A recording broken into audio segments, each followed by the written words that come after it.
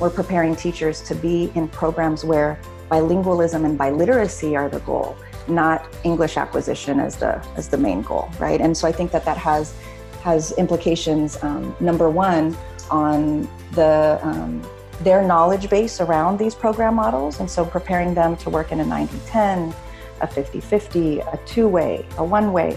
And so all of these different models are important to know about because our teacher candidates graduate and they may be the Spanish teacher in a dual language model. They may be an English teacher in the dual language model. They may teach both languages depending on their school site. And so we keep this in mind when we prepare them to teach biliteracy.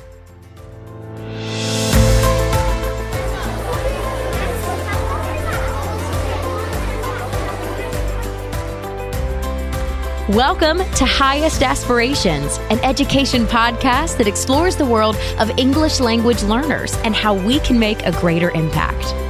Each episode, we bring you voices from across the ELL community to discuss the issues that matter most. Highest Aspirations is brought to you by Elevation Education, your partner for ELL program management and instruction.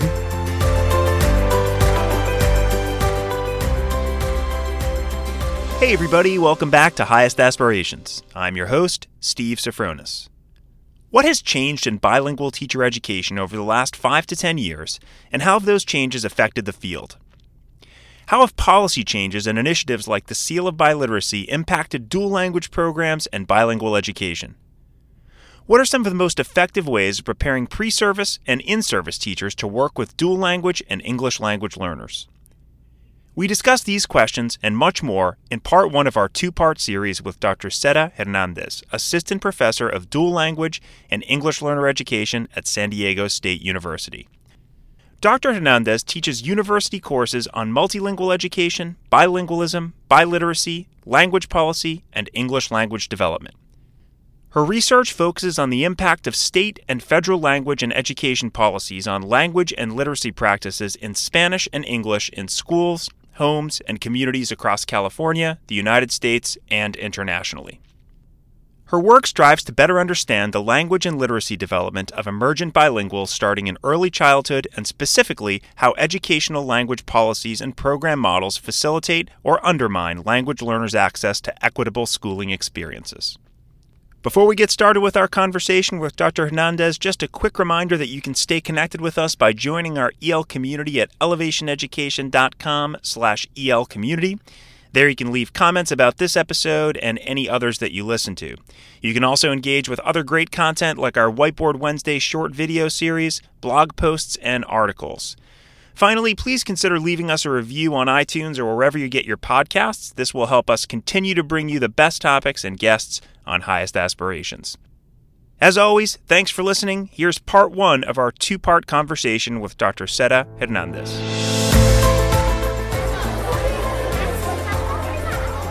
Professor Seda Hernandez, thanks so much for joining us on Highest Aspirations. Thank you, Steve, for having me. It's a pleasure. Yeah, it's a pleasure speaking with you as well. We had a really great conversation out at CABE back in March, which was a long time ago. And as these things generally go, it took us a little bit of time to get things together, but really glad to have you on the podcast for season 3 here. So I want to start out by asking you a relatively general question to kind of set the stage for the rest of our conversation. And that is, what do you think has changed most in bilingual teacher preparation over the last 5 to 10 years and why? Wonderful. So before I talk a little bit about the last 5 to 10 years, I think it would be helpful to know that I earned a bilingual teaching credential in California in 1999. This was the year after Proposition 227 passed. And so basically, I earned a credential which qualified me to teach in both Spanish and English at the elementary level. And a proposition that dismantled the vast majority of bilingual programs had passed. Amazing timing. Yes, I know, kind of ironic. And so I began teaching in the LA region for in English-only programs, following my credential program. And one of the things that I think is huge when we think about these last 5 to 10 years, and particularly the last 5, is we've seen this shift with a focus on multilingualism and bilingualism as an asset, as as a strength, as something that we hope children have access to, these types of bilingual and multilingual programs. And if you think about the folks after me, post Prop 227 in California, that earned a credential, they weren't receiving the message that bilingualism was important, and they weren't receiving the message that their Spanish, and I use Spanish as the example because it is the language that the vast majority of our English learners speak in the country, as well as in the state of California, but recognizing there are multiple other languages that people may be speaking and also will be earning credentials in addition to English. And so when I think about what kinds of messages they've been receiving as individuals in our K-12 system, both explicitly and implicitly, it's the idea that their Spanish is not an asset, or that their bilingualism is not valued, or their potential for bilingualism. And so I think one of the things that we're seeing shifting in these last 5 to 10 years is, number one, the seal of biliteracy, thanks to organizations like Californians Together and advocacy groups that really promote English learner achievement in schools, folks like that are working with GABE. And so when I think of the seal of biliteracy, I think of symbolically what it does. So it's not just that students receive and recognition that they're bilingual and biliterate in 2 or more languages, but they're also being told from an early age that speaking, reading, and writing more than one language is important and it's valued. And so I think that's huge. And there are concerns with how the seal of biliteracy is moving forward. Mostly great things are happening, but I know that that's something that you cover elsewhere. But the other thing is that Proposition 58 passed. And this is huge for bilingual teacher prep because we were in a restrictive language policy era post Prop 227. Mm-hmm. So when Prop 58 passed in California in 2017, this gave educators and districts much more leeway to be able to offer high quality bilingual programs. And of course, these programs are largely dual language programs, as in terms of the ones that are the most research-based, the ones that have bilingualism and biliteracy as the goal, in contrast to the Prop 227 era when the vast majority were transitional, early exit or late exit bilingual programs where the home language was really used to get students into English as soon as possible. Right.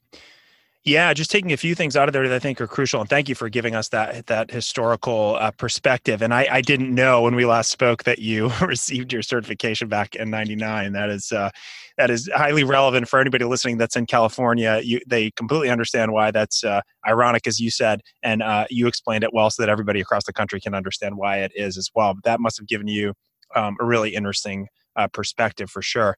So a couple of things that I wanted to bring out, like I think, we always mention in this podcast that, bilingualism is an asset and we want to come at it with an asset-based approach.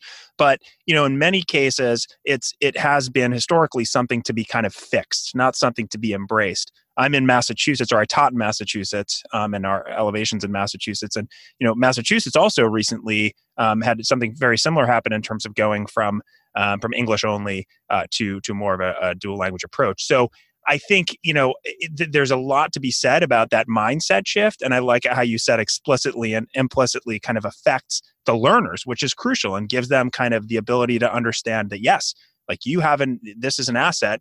You mentioned the seal of biliteracy as well, which we've covered, which I think is just like kind of become a bit of a center point of actually giving these students something that they actually get upon graduation and checkpoints along the way so that they can actually value it as something that's part of not only their culture and their home life, but also part of their academic trajectory and an indicator of their certainly their future success.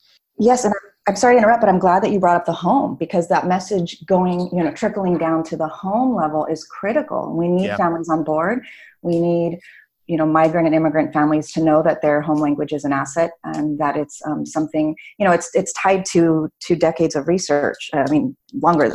We have so much research that shows how important it is that students' first language is fostered, and that it does, of course, facilitate their learning of a second or third language. But But when we stop looking at bilingualism as an obstacle, as you mentioned earlier, and we have that symbolic shift, right? That it has real implications. And I just want to share with you briefly what I see in our classrooms at the university level. So we're training bilingual teacher candidates, right? And they have to take a couple of prerequisite courses. Number one, they have to demonstrate that they have high capacities in Spanish in terms of their reading, writing, and oral use of the language in addition to their English. But they also take a course where they cover kind of the basics around language policy and multilingual program models and the ideologies behind them. And I share this with you because I've taught that particular course before, and I've noticed a shift with students who have received the seal of biliteracy, really embracing and their bilingualism in that classroom space in a different way than our students who have been very much a product of an English-only schooling. And I think that's profound. And so I think that that gives me hope that we're moving in a direction where if our K-12 experiences for our English learners are more positive in terms of their language and their culture, they're much more likely to, number one, want to become bilingual teachers, and number two, are going to be much more successful in whichever career they choose to be in. So just wanted to share that anecdote with you. Oh, that's great. And I'm glad you did. That kind of feeds right into the next question that I had. And just like to preface the next question, I think you talk about the seal and you talk about the shift. You just kind of mentioned that you're preparing students to be, I think, it's kind of creating a pipeline and creating a mindset shift that hopefully is going to allow for more qualified bilingual teachers that obviously right now is crucial in many school systems around the country. So transitioning to my next question, I know we still have a ways to go. This is relatively new. We'll learn a lot in the next 5 to 10 years. But what have we learned based on all these positive changes that have happened, and largely positive changes that have happened in California? What have we learned so far about how these changes have impacted teachers, future teachers, and their students, and how do they plan to pre-service work for future bilingual teachers now? I know you got into that a little bit, but I'd love to dive into that a little more. Right. Well, I am involved in schools and I do professional development as well. And we have strong relationships with local districts here in San Diego. So I'll start with what I'm seeing at the university and how it's impacting teacher education. So these changes that are mostly positive, right? We have to also think about equity and what happens with these changes, like who's being served and who's we always in the program at San Diego State, we center equity as at the core for English learners. So I just want to make sure that that's something that I say I think is important for teacher education programs, especially as we think about the most vulnerable in our school systems. And I know that you understand that very well. In terms of the way that we prepare teachers with these changes, I think one of the things, and I'll share this as someone who teaches a biliteracy course. So I teach a year-long course, a methods course for our multiple subject candidates. These are our elementary teachers that are simultaneously taking coursework and practicing, and they have clinical practice. And the California Commission on Teacher Credentialing requires that they do 600 hours of practice. And so, of course, we pride ourselves in really connecting theory and research and really being at the cutting edge of what the research and the theory and the practice tells us about best educational practices for all students, but especially our English learners. And when I came on board in 2015, I noticed that our biliteracy course still had a little bit of the ways in which, looking at previous versions of the syllabus and looking at some of the text, we were preparing teachers in an era of multiple bilingual ed programming models, if you will. So to be really clear, early exit and late exit transitional bilingual education that was more popular around Proposition 227 in the late 90s, that's something that we're not really seeing in California. In fact, if a school is using the transitional bilingual programs or other models, most of them are trying to transition to dual language. So I think that has real impact on the ways in which we teach our courses, because now we're preparing teachers to be in programs where bilingualism and biliteracy are the goal, not English acquisition as the main goal, right? And so I think that has implications, number one, on their knowledge base around these program models. And so preparing them to work in a 90-10, a 50-50, a two-way, a one-way. And so all of these different models are important to know about because our our teacher candidates graduate and they may be the Spanish teacher in a dual language model. They may be an English teacher in the dual language model. They may teach both languages depending on their school site. And so we keep this in mind when we prepare them to teach biliteracy, because the teaching of literacy looks different if you're doing a paired literacy approach, if you're doing a non-English language, and that's very common in 90-10 models where our candidates or our teachers are teaching in Spanish, for example, the vast majority of the time. So the literacy is in Spanish until they start transitioning into English in second and third grade. And we know these programs work well. My own children are in these programs. We know that when they're research-based and they have high-quality teachers and support from admin, et cetera, we know that they work well. And so having them prepared to know about these different models, what literacy instruction will look like, and biliteracy specifically, how to teach. One of the things I notice as a teacher educator working with bilingual candidates is that oftentimes I will see Spanish reading methods in a classroom where they're taking what was taught or how they were taught in English, or they're applying these English methods to the Spanish language. And reading in both languages, of course, there are transferable skills, and we know that reading and habits of mind and conceptual understanding transfer to additional languages as we learn them. But we also know that the methods are not the same in Spanish and English. Spanish is a syllabic method, or the syllabic language.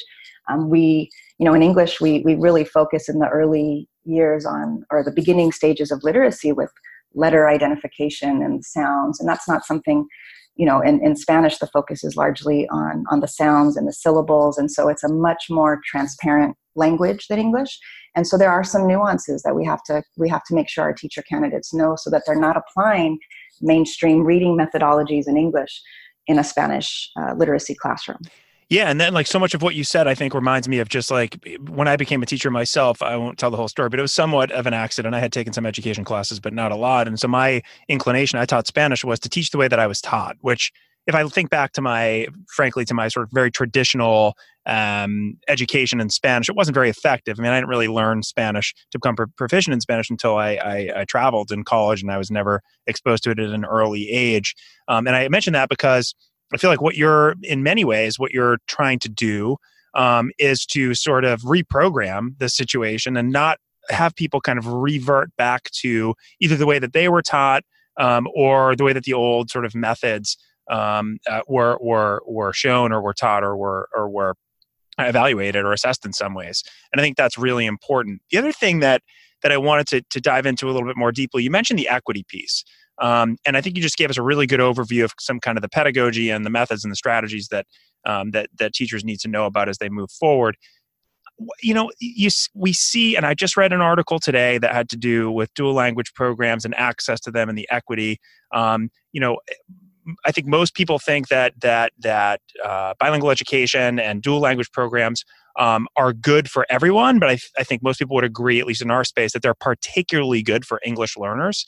So I'm interested to hear how great bilingual teacher programs, or how you all are going about addressing that equity. You mentioned that it was there. Is there a kind of a deliberate method of approaching it, given the shift toward these dual language initiatives?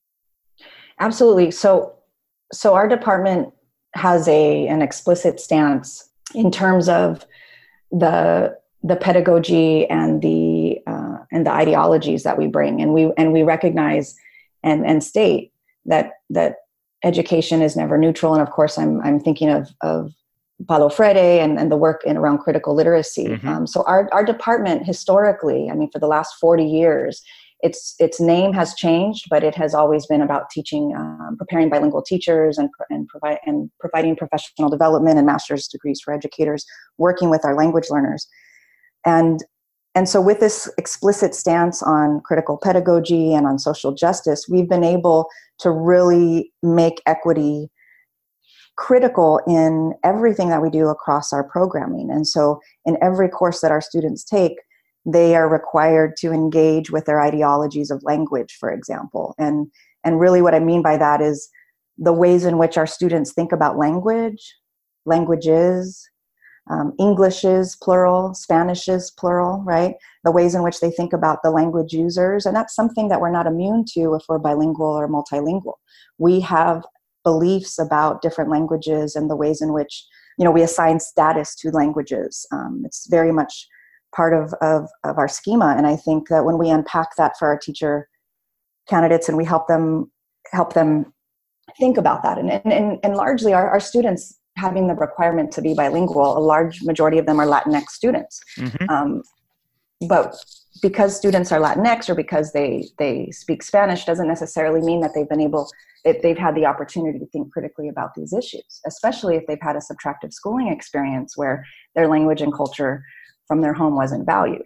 And so we engage them in these ideas around ideology. We have them do, they read, they dialogue, we create these opportunities for them to cross the border with us. And so, and I can talk more about that, our binational project, but I think that's critical because we want them, and I'll give you a quick example about one of the promising premises of dual language is that we elevate the non-English language in these programs, right? Right. And we do that not because, it's really done because we know that here in our context, English is the dominant language, and English is not going anywhere, right? And that's something that no one's necessarily trying to change. It's the idea that our students, if they're told bilingualism is important and they are learning Spanish and English or Mandarin and English or Arabic and English, that they hear folks using the non-English language as much as possible, because the second they walk out of our schools, they will be hearing English predominantly. Right. And I know some students live in communities where maybe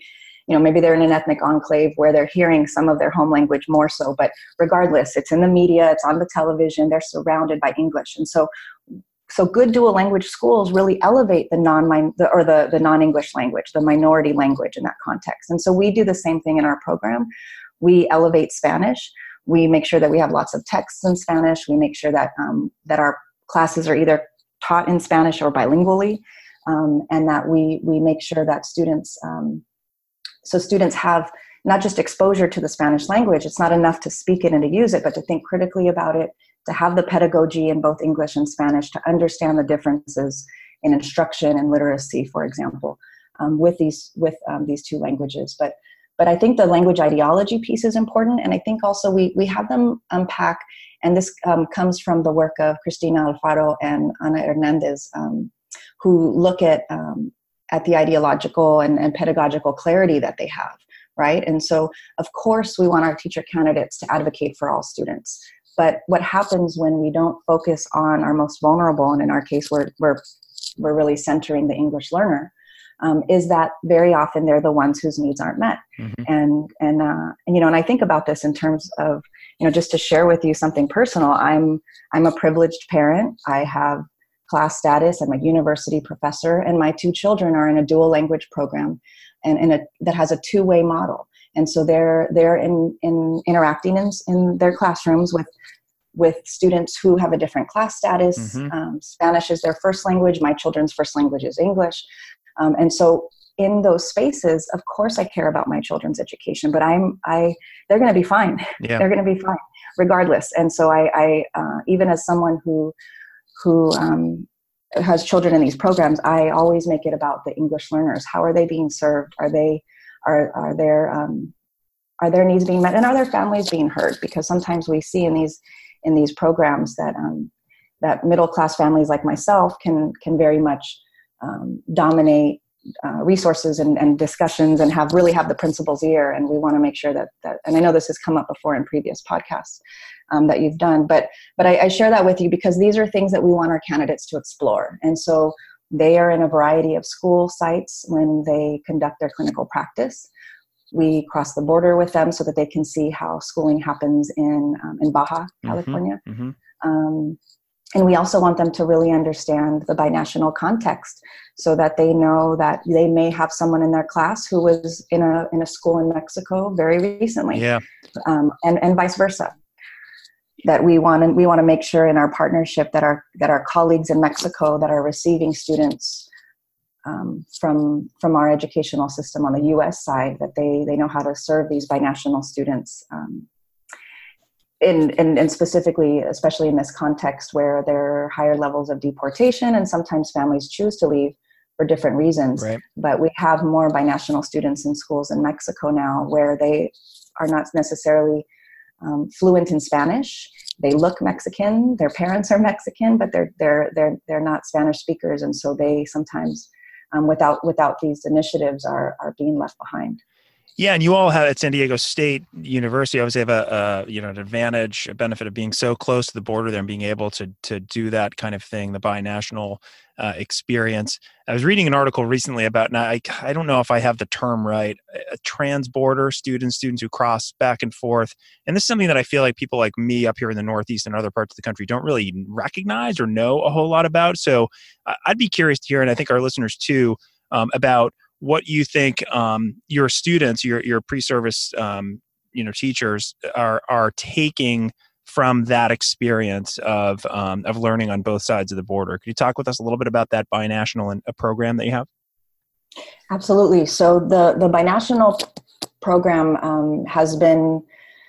It really started years ago before I came on board, and as a partnership with educators in California and educators in Baja. And one of the projects that came out of it is called a binational teacher education project. Mm-hmm. And I'm part of this pilot program where teacher educators from San Diego State, UC San Diego, and from the Universidad Pedagógica Nacional, so the university that basically prepares teachers that are already in the field, and then the escuelas normales, which is where they prepare pre-service teachers, so the normal schools, if you will, in English.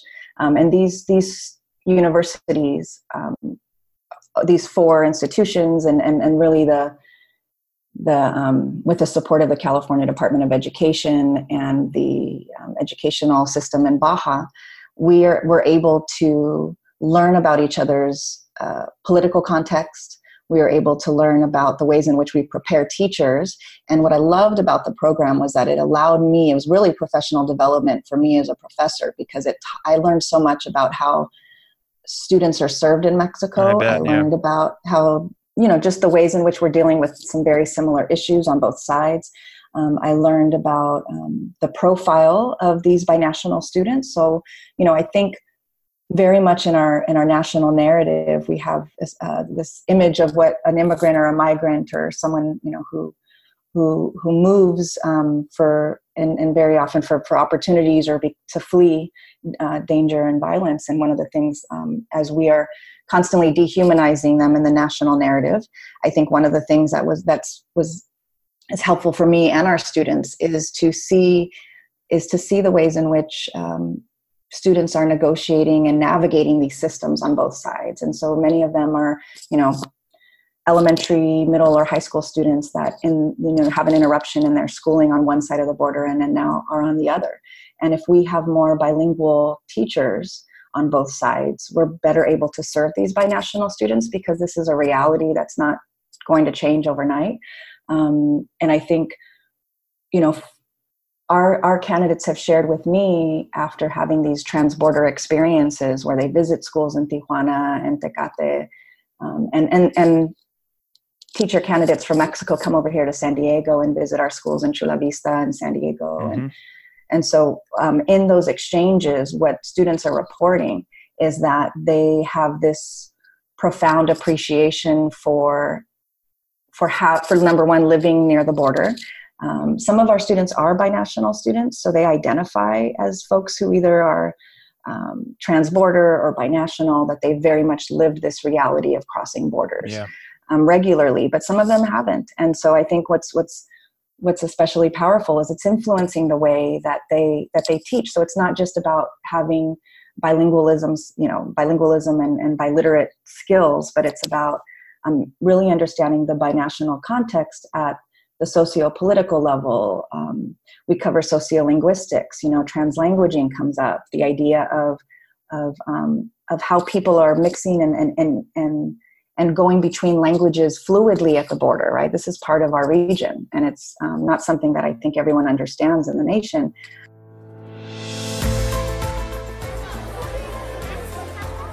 Thanks for joining us on part 1 of our 2-part series with Dr. Seda Hernandez. Be sure to join us on part 2 when we get into translanguaging in lots more detail, discuss the dangers of home language loss, and also talk about in-service opportunities for teachers of English learners and dual language learners. Thanks for listening to Highest Aspirations. If you liked our show, please be sure to join the ELL community at elevationeducation.com/ELL community, where you'll find all the episodes of Highest Aspirations and other resources to help educators maximize the impact on their English language learners. Also, let us know how we're doing by writing a review on iTunes or wherever you listen to your podcasts.